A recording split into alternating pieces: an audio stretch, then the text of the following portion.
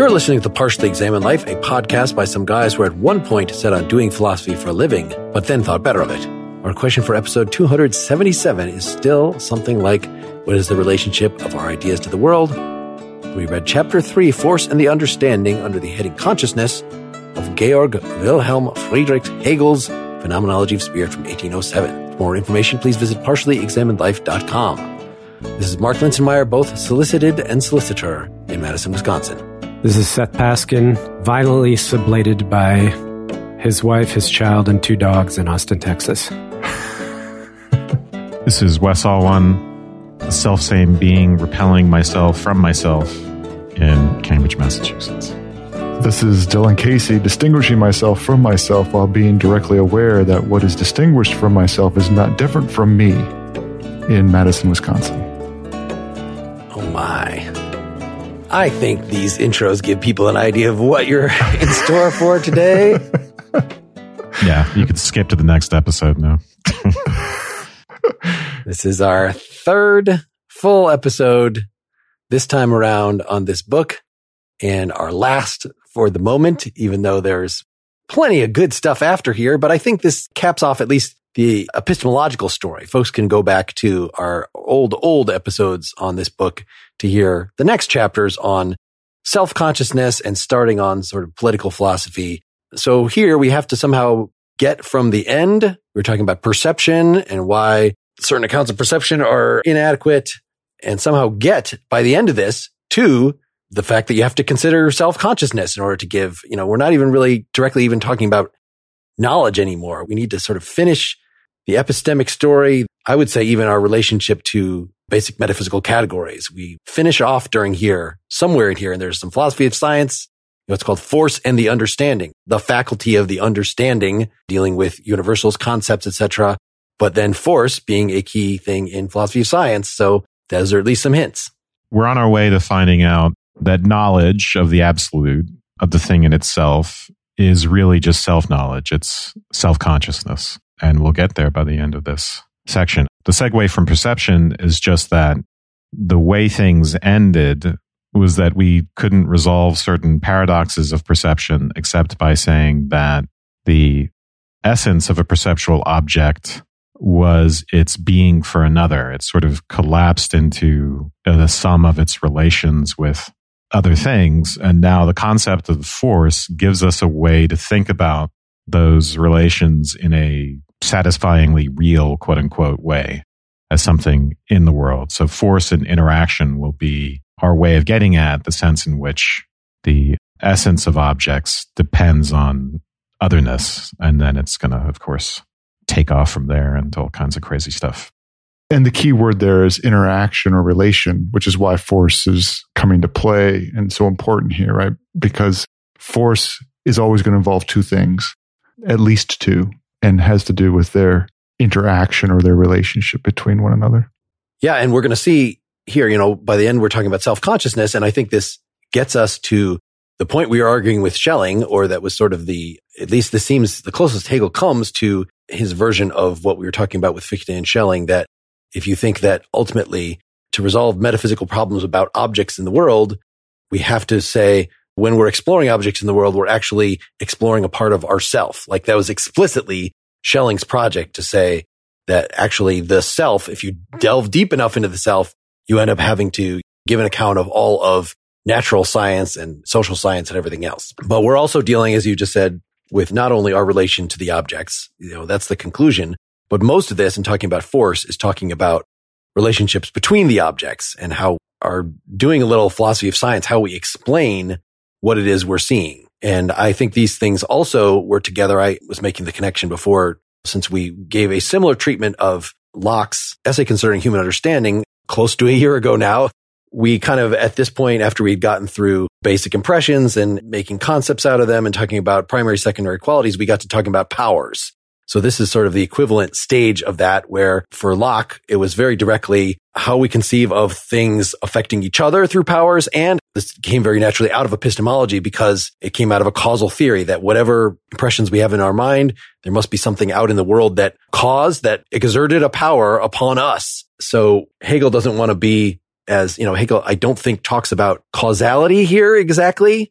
And in fact, some of what the conclusion here is going to be kind of like a very, I want to say modern, but I guess it kind of comes out of Hume account of some of what we think we're saying when we talk about powers in the world is actually just talking about patterns in our mind, right? Hume's famous account of causality, that we think this is things exerting powers on each other. But no, the conclusion actually is going to be it's our minds synthesizing, it's our minds putting these together. So what a scientific description or scientific law, as we get into it, is going to be a sort of a redescription of the world. It's not actually going to be a metaphysical statement about things that are going on in the world. It's a way of organizing the world in our minds. Before you said that last bit, I wanted to tweak it in the sense of the difference between powers that a thing has versus the interactions themselves as being the entities or the sort of fundamental entities. And that's the kind of thing that Hegel is, I think he's being pretty explicit about it, that it's really no longer a world of things, but a world of interactions. And the interactions they're not things, but they are the entities of interest. And they are the way in which we form the world. Yeah, I was surprised at how much metaphysics there is in this, that it is the nature of a thing to negate itself, because a thing, we talk about distinguishing this from that, right? How is it we carve up the world into things? Well, it is the character of a thing to be opposed and in fact only defined by its opposition to other things. And so you might think that something is a whole, is an in itself, it has a nature, but actually the whole point of being an in itself, is that it is with reaction to us as perceivers and with reaction to the other things around it. It is for them. I think that was part of how we were ending the perception section. Wes, do you want to kind of catch us up on the conclusion of the perception section and launch us into this? Yeah. The conclusion was that we had all these problems. One of the things you're trying to reconcile in perception was the independence of the object and its unitary nature with its determinateness, and the fact that in determining it, you give it all these properties which seem to take on a life of their own and to be a many and to undermine the individuality of the perceptual object. And then ultimately the determinations will come to depend on relations to other things anyway. So the way Hegel thinks about determination is in a very Spinozan way, which is that they are always negations. They are always, to say what something is, you have to be able to say what it is not. You have to be able to distinguish it from everything else. And that, in a way, gives him a way out. And it really is the lead in to force, because he's able to say, okay, we're going to temporarily resolve this paradox between oneness. The other way of describing the paradox is between oneness and manyness, is we're going to say that the oneness and the manyness of the thing kind of coincide, because the thing turns out to just be what it is in terms of its relations to everything else. And the relations there kind of replace the properties so that the relations don't seem as damaging to the unity of the object as a multiplicity of properties. And that's really the segue into force, because force just is a way of conceiving of that relationality and the way in which a thing might be the product of its relations. Really, when we start off here, we are starting off with the object has been in the previous sections for sense certainty. It was sort of a immediate, bare particular, and then perception. It was the perceptual object with properties. Now we get something called the unconditioned universal, and it's supposed to be unconditioned just in the sense it's not dependent on its determinations for something perceptual outside of it. Let's say some more about this, because that's, I think, one of the hardest concepts in this whole thing. I did some more of the Sadler half-hour Hegel, and he was emphasizing the difference between the sensuous universal.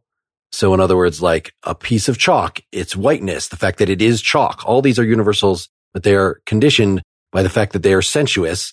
They're identified as being opposed to something else. This chalk is white because it is not black, and it is colored because I'm not referring to the shape. There's all these distinctions that make it a sensuous universal. So what is it? And if we say those are all conditions that are placed on the universal, what is a truly unconditioned universal? That is, we need the understanding for it. It's not a matter of something that we could perceive. I mean, the unconditioned universal is force, right? We should just say that up front. That's the segue into the concept of force. The way he ends that section on perception, where he says the being for self of something becomes identical to its being for another, that's how it becomes unconditioned. It gets sort of dissolved into its relations with other things. And then where you get force is you say, okay, let's take this idea of relation seriously. And the way we start out is the way we started out the previous sections, is that we reify it and we treat it as if it were real in the sense of being a kind of thing-like object, which is going to lead to new problems. And so we're going to have to elaborate the concept of force to overcome some of those contradictions. It's unconditioned by sensuous experience. So I was just trying to figure out, given that, can we give an actual example? Like I gave chalk and its whiteness and things. Again, that's from Sadler. I don't even know if this is a good interpretation of what a sensuous universal amounts to. Properties are sensuous universals. That, I think, has been pretty well established. Yeah. Force is not, because it's not a perception. Force is in the way he's using it, is a concept. Yes. So I'm just trying to put the pieces together between, we've got chalk with its sensuous properties. And now we're saying we're going to reinterpret the chalk so that we don't have the problem of the coexistence. Is it an also, that its shape and its color and things hang around in it? Or is it a one? Yeah. No, we're saying that it is, we're going to call all of its properties extrinsic, relational, that it is a thing. I think this is what Wes was just saying, a thing that is then identified by its opposition, its being for other things. So the fact that I'm holding the chalk up, it's a thing in space. I don't even know if I can say in space, but like we can schematize its relations to the various things around it by the forces they're exerting on one another. The unconditioned universality is supposed to have broken free of the sensory. And now we're trying to make sense of that. This is very speculative on my part. But if we think about, say, a Platonic form and we say, how is it determined to be what it is? And someone might want to say, well, you take all the particulars in the world and you see it as an abstraction from that. That would be conditioned on sensuous things. But if you said, I'm going to do a sophist type thing and I'm going to map out all the conceptual relations between, say, the form of courage and every other concept, every other form, don't want to call them concepts, then you are, when you define that form purely in terms of its, I still want to say conceptual relations, but let's say relations to other forms, then it's unconditioned in the sense of no longer being dependent on any applications to any sensory particulars. That's kind of the way I think about this. You could also think about it in terms of structuralism, right? We saw with our Saussure episode where the meaning of any given term is just the sum of all its differences from every other term in the language. And it reminds me of functionalism, right? We're trying to generate semantics out of syntax, essentially, out of structure. We're trying to get meaning out of structure instead of meaning out of some acquaintance with sensory particulars. I like that analogy. I mean, I felt at the beginning of this conversation, Mark was trying to push on the organic aspect of the development, and Wes was coming at it from more of a structural point, but now we've kind of come back and converged. Mark, do you have an answer to what an unconditioned universal is at this point, or no? If we're talking about universals that are not sensory, so the various forces, and I think a lot of the complexity in this section, a lot of the twists and turns come about when we try to figure out, like, well, what constitutes an individual force?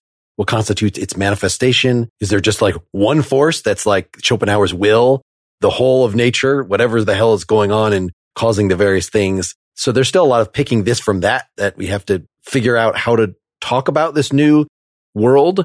But if I'm saying, how does the talk about our chalk transform? Well, you're not talking about chalk anymore. You're talking about a more general concept. So like the concept of gravity would be an unconditioned universal in that it is maybe an abstraction from things that we sense, but it's not an abstraction in the same way that red is, I'm pretty sure. Let me just say one more thing about this to give a few more comparisons. So we're trying to get at the sense in which the unconditioned universal is unconditioned because it's not dependent on any perceptual given, right? There's no given here. Later on, as we move forward, we'll see that he says that content will be a product of form. So again, that whole structuralism point. And that should kind of perk our ears up because this is the problem that Fichte was dealing with as well, right? The whole idea is that this is no longer a Kantian picture where the understanding supplies the forms, the categories, and we have some sort of given, some sort of data that comes in from the outside. So if you want to think of the unconditioned universal, you can think of it as the rejection of that idea of there being a external data being pushed into the system. The data is actually going to emerge out of the structure. Yeah, it's no longer a machine, a category machine that is processing information that's flowing into it. Yeah. And then turning that into understanding. Yeah.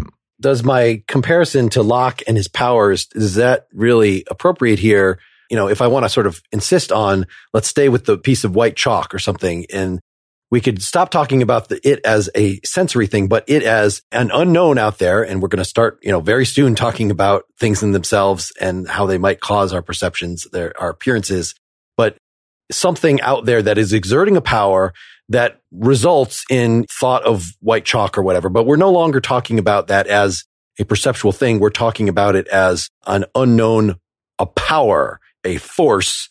Is that even relevant anymore? Talking about how a force then is related to giving us knowledge, because that sounds like that's it's pushing data into us. It sounds like it's bringing something back that Wes didn't like. Yeah. I mean, in Hegel's picture, right, that's going to be verboten. There's not going to be any Lockean powers affecting our consciousness. We're going to get a different. And similarly, he's going to reject Kant, which is just super Locke in that respect, right? The thing in itself being the ultimate power.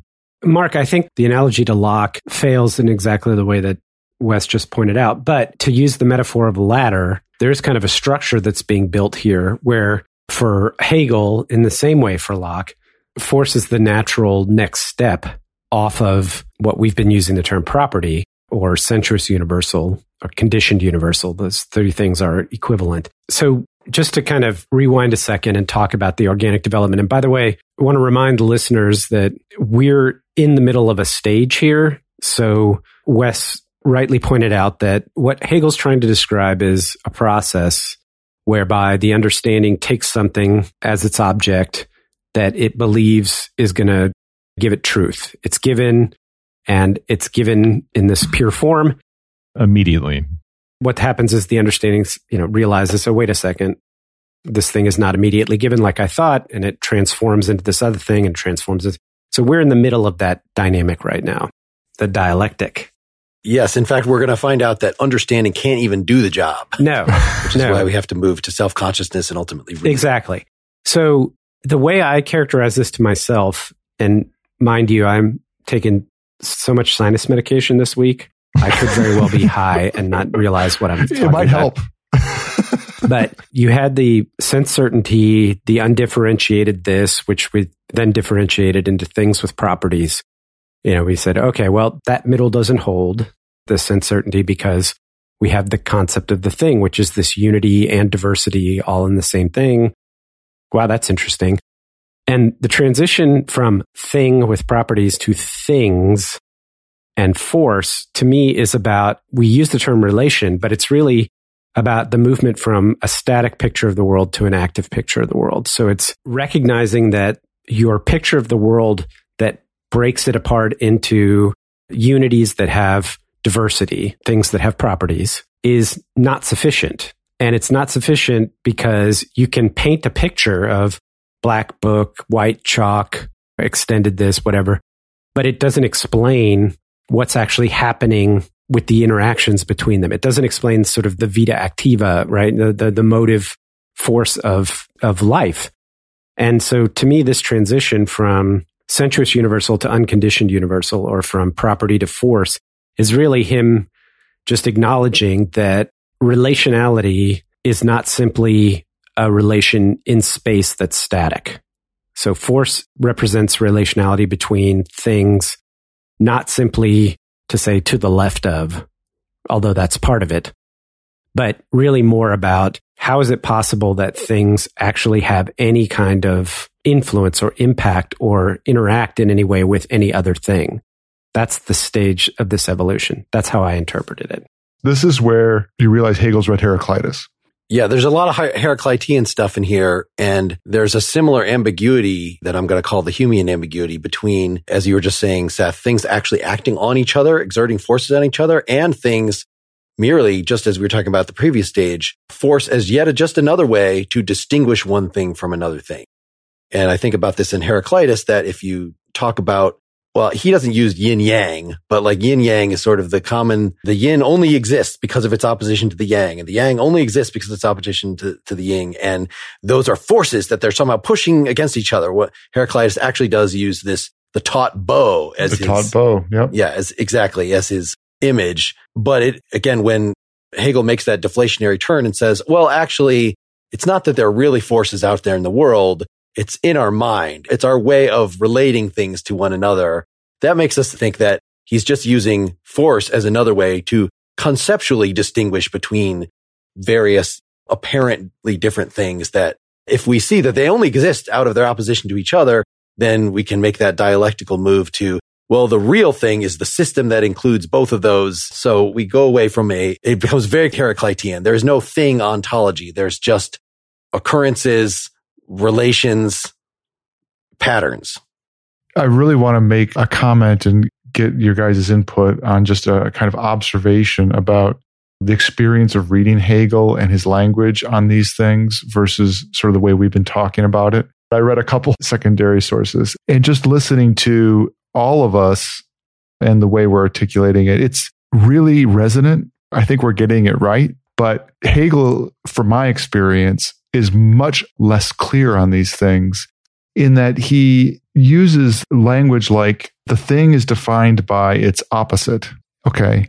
And I found myself really tripped up on this, because what he means by that is he means that the this is defined by all of the not this. Okay. But if I think of a thing and talk about its opposite, what I think about immediately is an absolute reflection of it, as opposed to everything else besides that. That, if I take a cup, the whole world and everything else in the world is not opposite that cup. It's not that cup, but it's not opposite it. But his language is to talk about it being opposite. The other piece of language that is very challenging is the manifestation of this dialectic, where, like in my opening statement, where I talked about learning that myself is the same thing as myself, distinguished not from myself, is that kind of recursiveness is extraordinarily challenging. Part of that's an extraordinarily challenging idea, but he maintains that recursiveness in the way he writes, so that it becomes very hard to understand what he's actually distinguishing. Because he'll say things like, well, the thing is no longer the thing. I am no longer me. And you start to get it after a while, but it is very difficult, I found.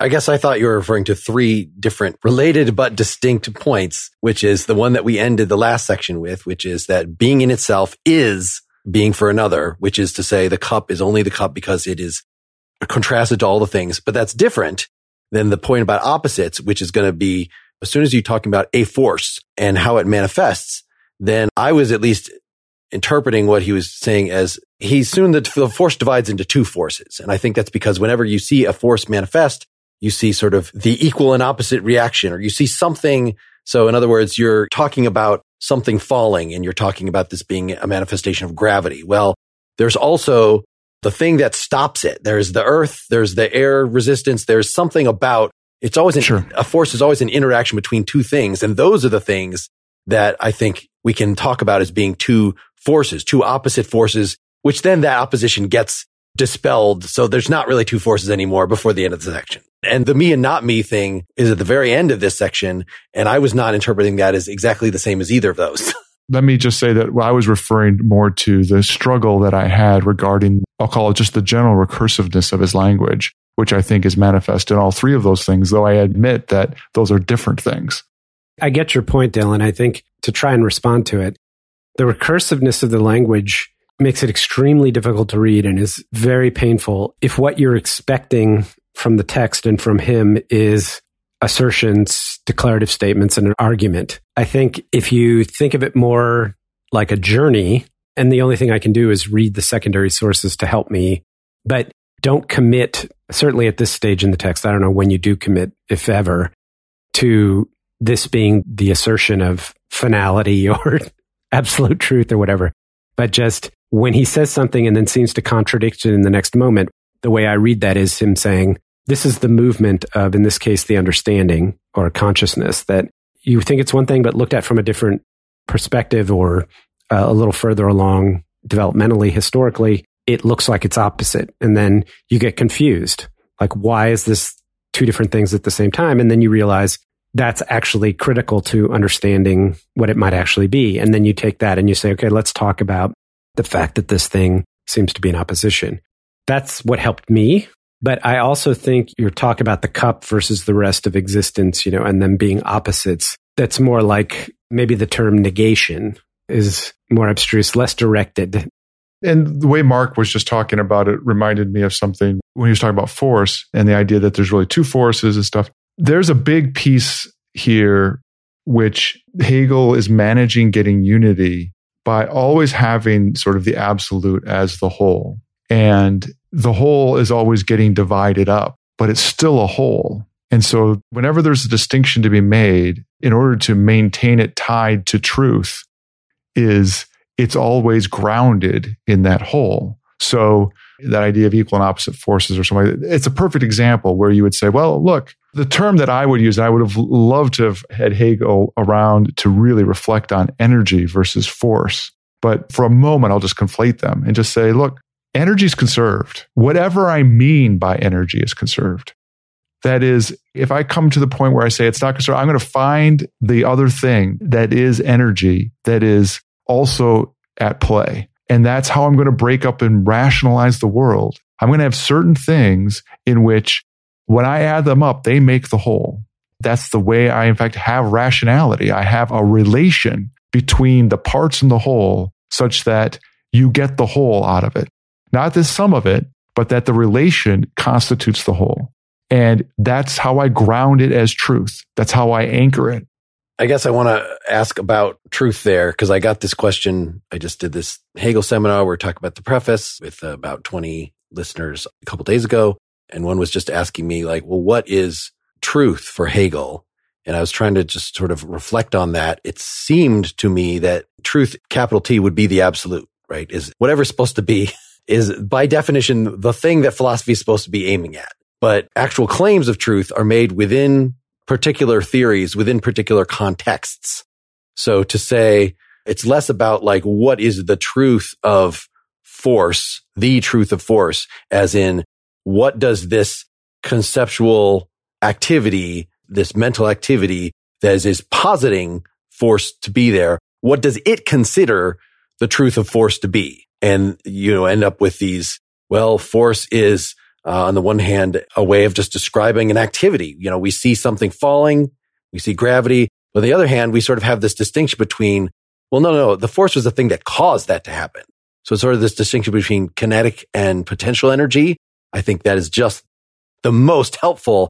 And if you don't remember your physics, just go look up those terms. But the idea that as I just raise the object in the air and I'm about to drop it, it's just so much potential energy is building up in it. And once I drop it, that all converts to kinetic energy. And those two moments of force as being, are they one thing? Are they opposites? These are conceptual pieces. Which one is the truth of force? Well, we end up, it's something that sublates both of those. And then the concept of force itself, it gets transcended as well. All that was just a roundabout way as you used truth in your description, Dylan. And I felt like I had to quibble with that because this is such a central and difficult thing in Hegel. But Wes, did you have a better take on that? I don't want to go down that rabbit hole with the word truth. Okay. Because it's a term of art in many ways for Hegel. I guess what I'm hoping in the remainder of part one left is that we can characterize the stages in here, right? In sense certainty, there was pretty much just one stage. And it took a while to talk about. And then in our perception chapter, well, there were a couple stages. We threw in the middle of it that sort of the also of the properties versus the one of the object. And that was sort of a thing that disrupted the mere, well, here there are several intermediate steps that even though we haven't talked about how matters are described as force, I think we've given a good enough introduction of how we start talking about force. After we were talking about just the objects of perception, we're talking about this now insensible thing.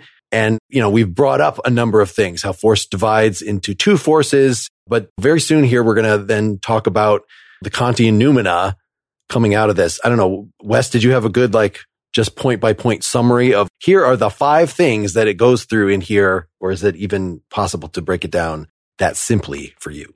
We're going to get a dialectical movement from force to law to explanation. So we know that that's the overarching structure of this whole section. And that's the typical dialectical motion that Hegel always goes through, where we treat the truth as the object, the truth to start with, right? So force begins with us objectifying and reifying the unconditioned universal.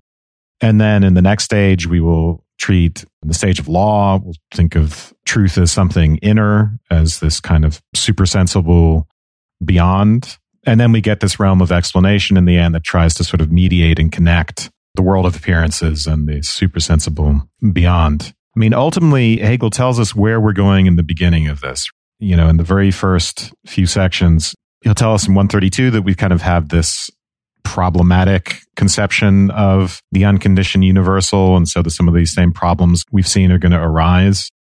And that's because despite the fact that we've made progress, this is 133, ultimately where we're going is that understanding must see the truth of the things in the concept, right? Or in self-consciousness, in consciousness itself, and not just treat itself as a passive observer in everything. So the whole method that he describes is that we are going, as phenomenological observers, move into, he uses this weird phrase, like we're going to be the concept as it unfolds dialectically in this section. So he's doing something a little different than he's done in the other sections. We as phenomenological observers, in a way, take a more active role here. But the next sections, I think, we should probably start with 136 and get into talking about force specifically. I'm fine descending to that level. I mean, I liked your 3 points. I guess there were a few more that I thought needed to be inserted in there, and just what kinds of stuff. We're going to get to talking about law, force being this distinction, the main dialectic between, as I was saying, the force manifest and the force latent, right? The potential and the kinetic energy. We eventually gather these together, sublate them by talking about, well, it's actually the physical law that we just everything always falls down. That captures the two things together. But then once we start talking about that, then we face the issue of how many laws are there and what is the relationship between them? Like the term law itself becomes problematic. And as we talk about particular forces, like the laws of electromagnetism, then we start wondering about the elements within those, the positive and negative charge. And he has some weird things to say about how necessary or not necessary having a positive and negative charge involved is to electricity. I would think that's the essence of electricity, but he actually claims, no, at least according to some particular stage of this analysis, there's just electricity. It's just a unified phenomenon, and it's just sort of an accident. It's just something that science has found that there happens to be plus and minus within there. And then somewhere shortly after that, the weirdest thing toward the end, we're now talking about the world of laws as a potential for the noumena, right? The world as it really is. It's a Platonic, simple, eternal laws that apply everywhere, as opposed to all the messy stuff that is in phenomena. And we should talk a lot more about this, how he deals with Kant in here. But the last stage of that is this very wacky thing that's supposed to, I think, undermine the whole idea of there being a noumenal world, the way things really are, as opposed to the Heraclitean mess that is appearance, which is considering the inverted world. That maybe actually the noumena is, instead of the perfect calmed form of the phenomena, maybe it's exactly the opposite of that. And I remember when we read Schopenhauer, he was saying things like, well, because there's causality in the perceived world, there can't be causality. Not that we just don't know what's in the noumena, but there actively has to be the opposite. And I just thought this was really bizarre, but this at least to me set up what this inverted world might be.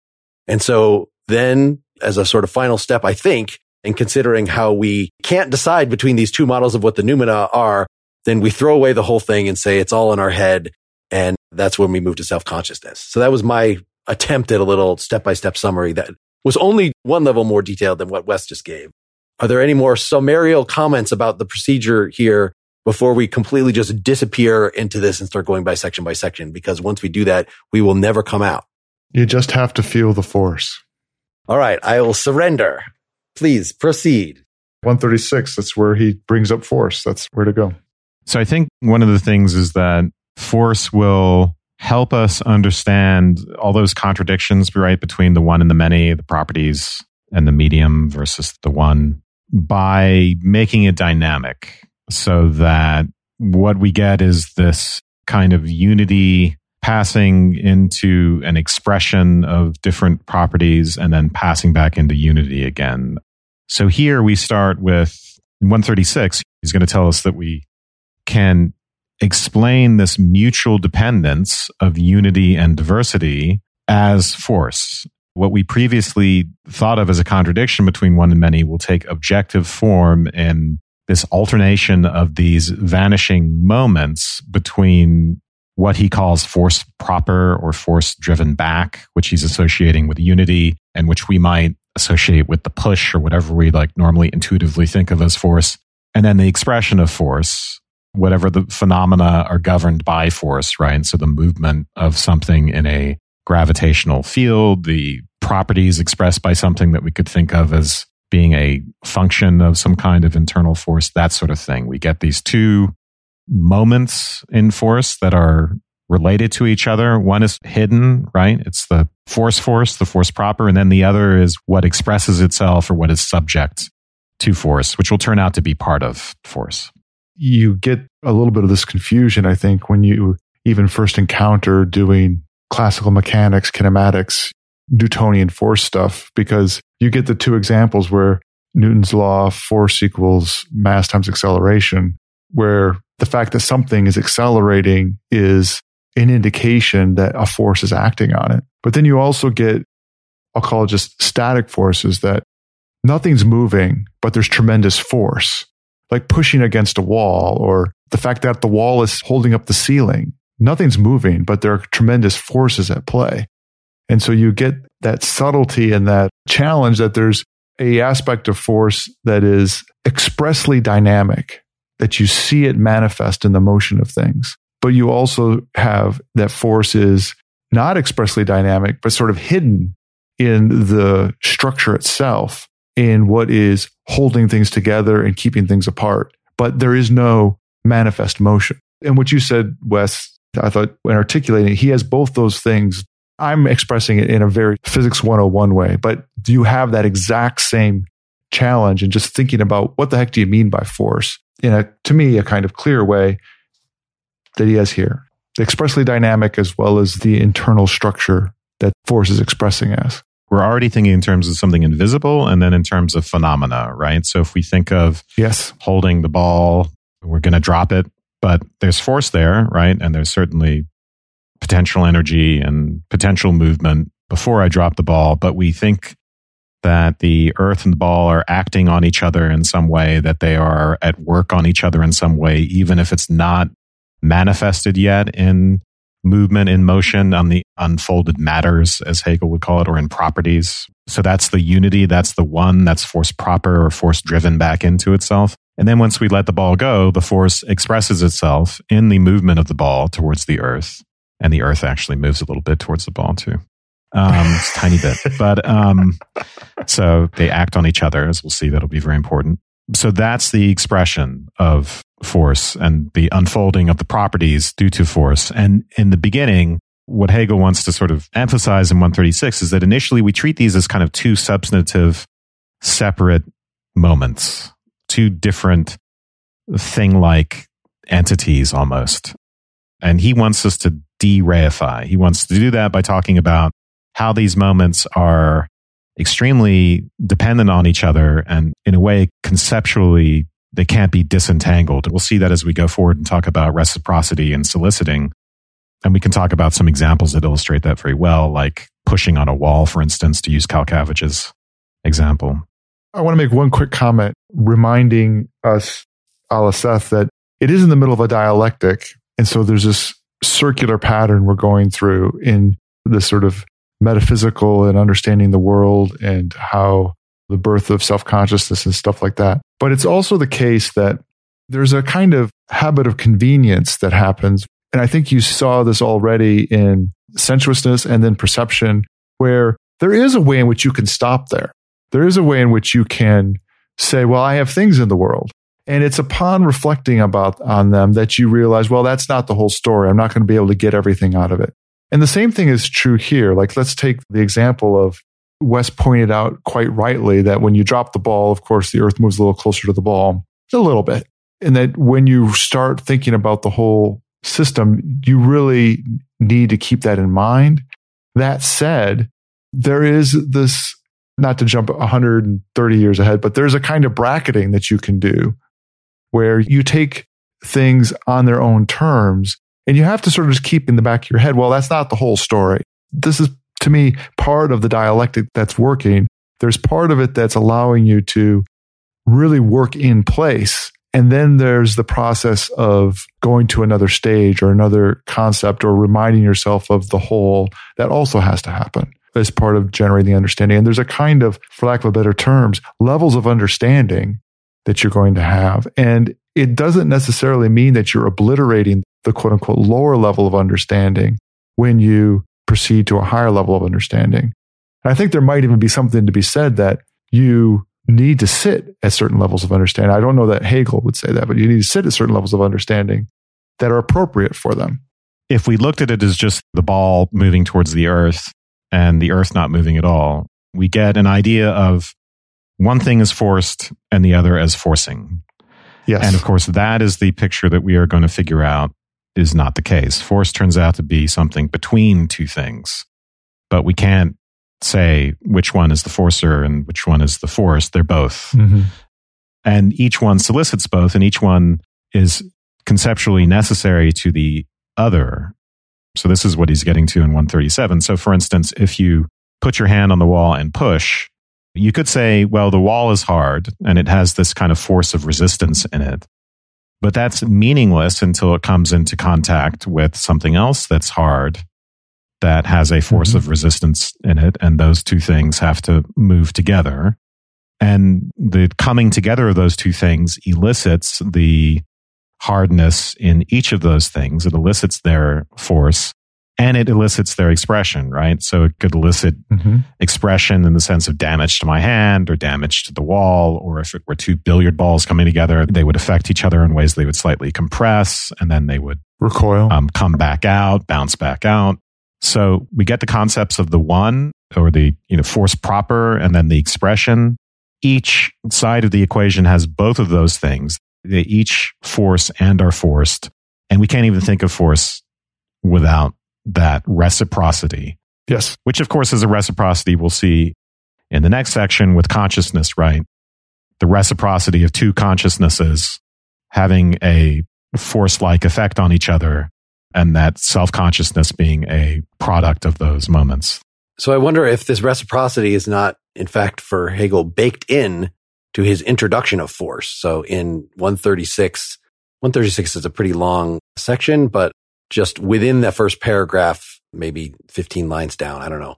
In other words, the matters posited as independent, in other words, the properties, I think properties is matters, right? Mm-hmm. For some reason, he puts the term matters in quotes. Like he uses all these weird terms, never puts them in quotes. Matters is in quotes every time. It was some part of the metaphysical conversation of his time or the scientific conversation of his time. But I think it's meant to convey the idea that the properties can be kind of free-floating entities. Yeah. So the matters posited as independent directly pass over into their unity, and their unity directly unfolds its diversity.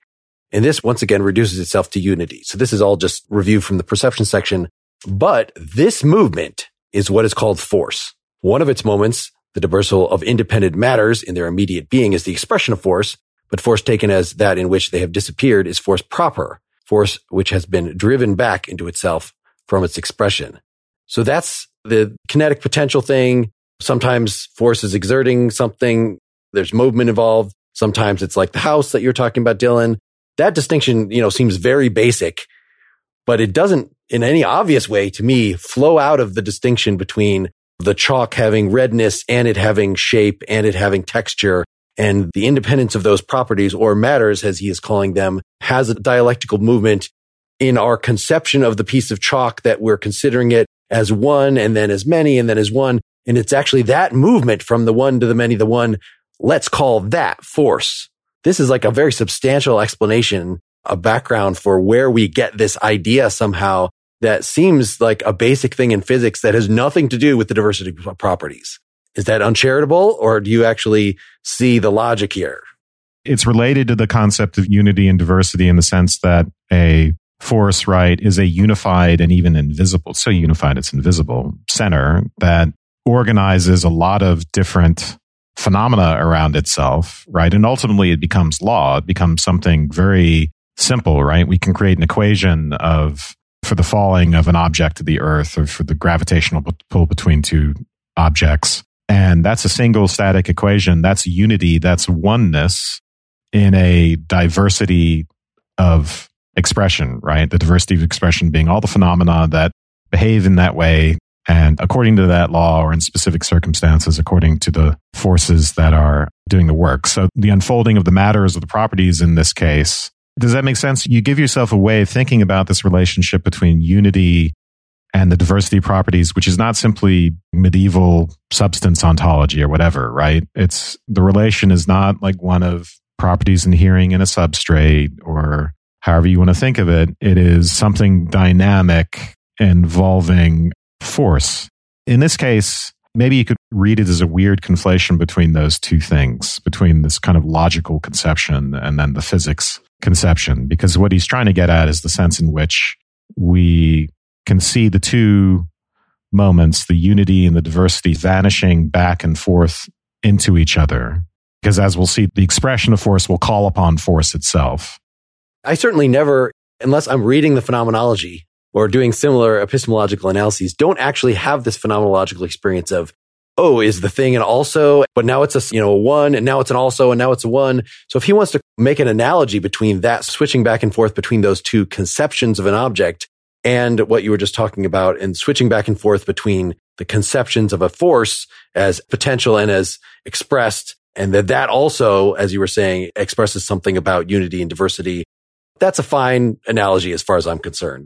I don't know, did you feel, as a point to maybe end part one on here, like, Dylan, while you were reading this, did you feel like this is either a revolutionary and cool or a just simply wrong-headed account of the conceptual or physical origins of force? Can I say one more thing, though? Yeah, please. Just relating the whole ontology, metaphysics stuff to science. One important connection, right, is that we will come to see properties as emergent upon scientific essences, right? And we can think of this in terms of secondary qualities or in terms of ontological emergence, but we say, why is water clear and have the consistency that it does? Well, it's because of a certain underlying set of forces, which we talk about as the interaction of molecules and atoms and so on. So the matters, the properties of things are a product ultimately of force, whether we want to think about that as emergence on top of the atomic structure of things, or whether we want to think about it as the interaction between things in themselves and our psyches. Those are two different ways of thinking about it, but they both involve force. I do think that he is thinking more about what the content of the term force has to mean, even in the context of a straight up, I'll call it straight up physical explanation, and expressing it. And I think that he means something more than an analogy. I think that he means it as specific as the kind of emergence that Wes is talking about. And it may be that it becomes more analogical when you're talking about abstract properties. That's where I hear you're wondering if you're being uncharitable and asking the question about his use of the term and the development of it as an analogy, maybe for solving the metaphysical problems about, the chalk and the white and the properties there. Why would you call that force at all? I guess I'd want to think a little bit more about whether it's purely analogical. I suspect he doesn't mean it as purely analogical. I suspect he means it that if you understand what force has to mean about interaction and the thing that we're referring to when we're talking about interaction, then it's not analogical. That requires more explanation. Yes. Well, and eventually I think we have to get to a Schelling-like account of science that, yes, we want to be able to do physical science. We're going to talk in this chapter about explanations. Explanations are just self-consciousness dealing with itself. Mm-hmm. So that's a very Schelling-like thing to say. And it was bizarre when we did it in Schelling, and until we read his whole philosophy of science book or some representative sample of it, I don't know that I will really be able to make sense of it. but at least I'm seeing something more concrete in Hegel about maybe the relationship between descriptive ontology as it shows up in our experience that ultimately ends up being navel-gazing, self-conscious experience, and traditional scientific explanation that we assume before reading Hegel has to be set on a dogmatic materialist philosophical foundation. But really, it turns out that the practical doings of science and experimenting and giving explanations and things can be put in any variety of ontological, metaphysical, wider pictures, right? You could still be a Berkeleyan and think everything is ideas in the mind of God. And you could still do science exactly the way that you were doing it before, in a way Bacon would be happy with. So we're just getting some more detail here of, what this means in this section of this book is that the description of what you might have taken to be a power in a thing, right? A force is in the same way, again, that Hume says it's ultimately in the mind. Well, it is something that is taking place in the mind that is very much related to the mental operation of how we attach properties to substances, etc., which likewise, substances are not going to be things that are objective out in the world. They're all going to be mental furniture being rearranged in various ways, at least at this stage. And if you want to hear more, well, I'm sure we'll actually do some philosophy of science in one of these episodes coming up. We've discussed that, so we can return to this topic. If you want to hear more about this text and force the understanding, we're going to have to listen to part 2. And if you want to hear that, you need to become a Partially Examined Life supporter in some way. And we are adding new ways all the time. This week, Apple, we're taking advantage of their paid subscription service. So all the details of these various options are still at partiallyexaminedlife.com/support. But just in case you hadn't heard this, if you are a user of the Apple Podcast app, there should now be a button right in front of you, right on your app. At least if you, go from the episode display, what you're currently listening to the display of the podcast that lists the episode, there should be a button there that says, subscribe to get access to bonus content and all this stuff. And that will, without your having to install our Citizen feed or go to Patreon or anything like that, you should be able to do this right in your phone. So that is a new and super exciting thing. We hope that you enjoyed this very long treatment of Hegel and this very long treatment of German idealism. We're wrapping up a whole summer of fun here. We want to hear what else you want us to talk about next time. Immediately, the thing that we already have planned, Lawrence Ware is going to come back and we are going to talk about the book by Derek Bell, Faces at the Bottom of the Well, which is a super fun book. It's super easy to read. There are a number of independent chapters and stories. It is not one long narrative, so you can pick and choose. Some of it even gets in the realm of sci-fi. So that is super fun. And it's also, of course, Derek Bell is known as one of the central figures, at the start of critical race theory. So like the actual philosopher types who are writing about these things that have now been spread, bastardized in various ways to seep into the popular culture. So I'm excited about that. And you can email us at pl@partiallyexaminedlife.com or make comments on the blog post at partiallyexaminedlife.com. Also sign up for our mailing list there if you want to hear from us, particularly if you are newly becoming an Apple supporter that you will never... Apple doesn't share your information with us. So you have to sign up for the mailing list for us to be able to tell you anything outside of this pure audio format that you are currently invested in. You can also follow us on Twitter, and there are many other ways that you can get involved. Thanks, everybody, and good night. Good night. Good night. Good night.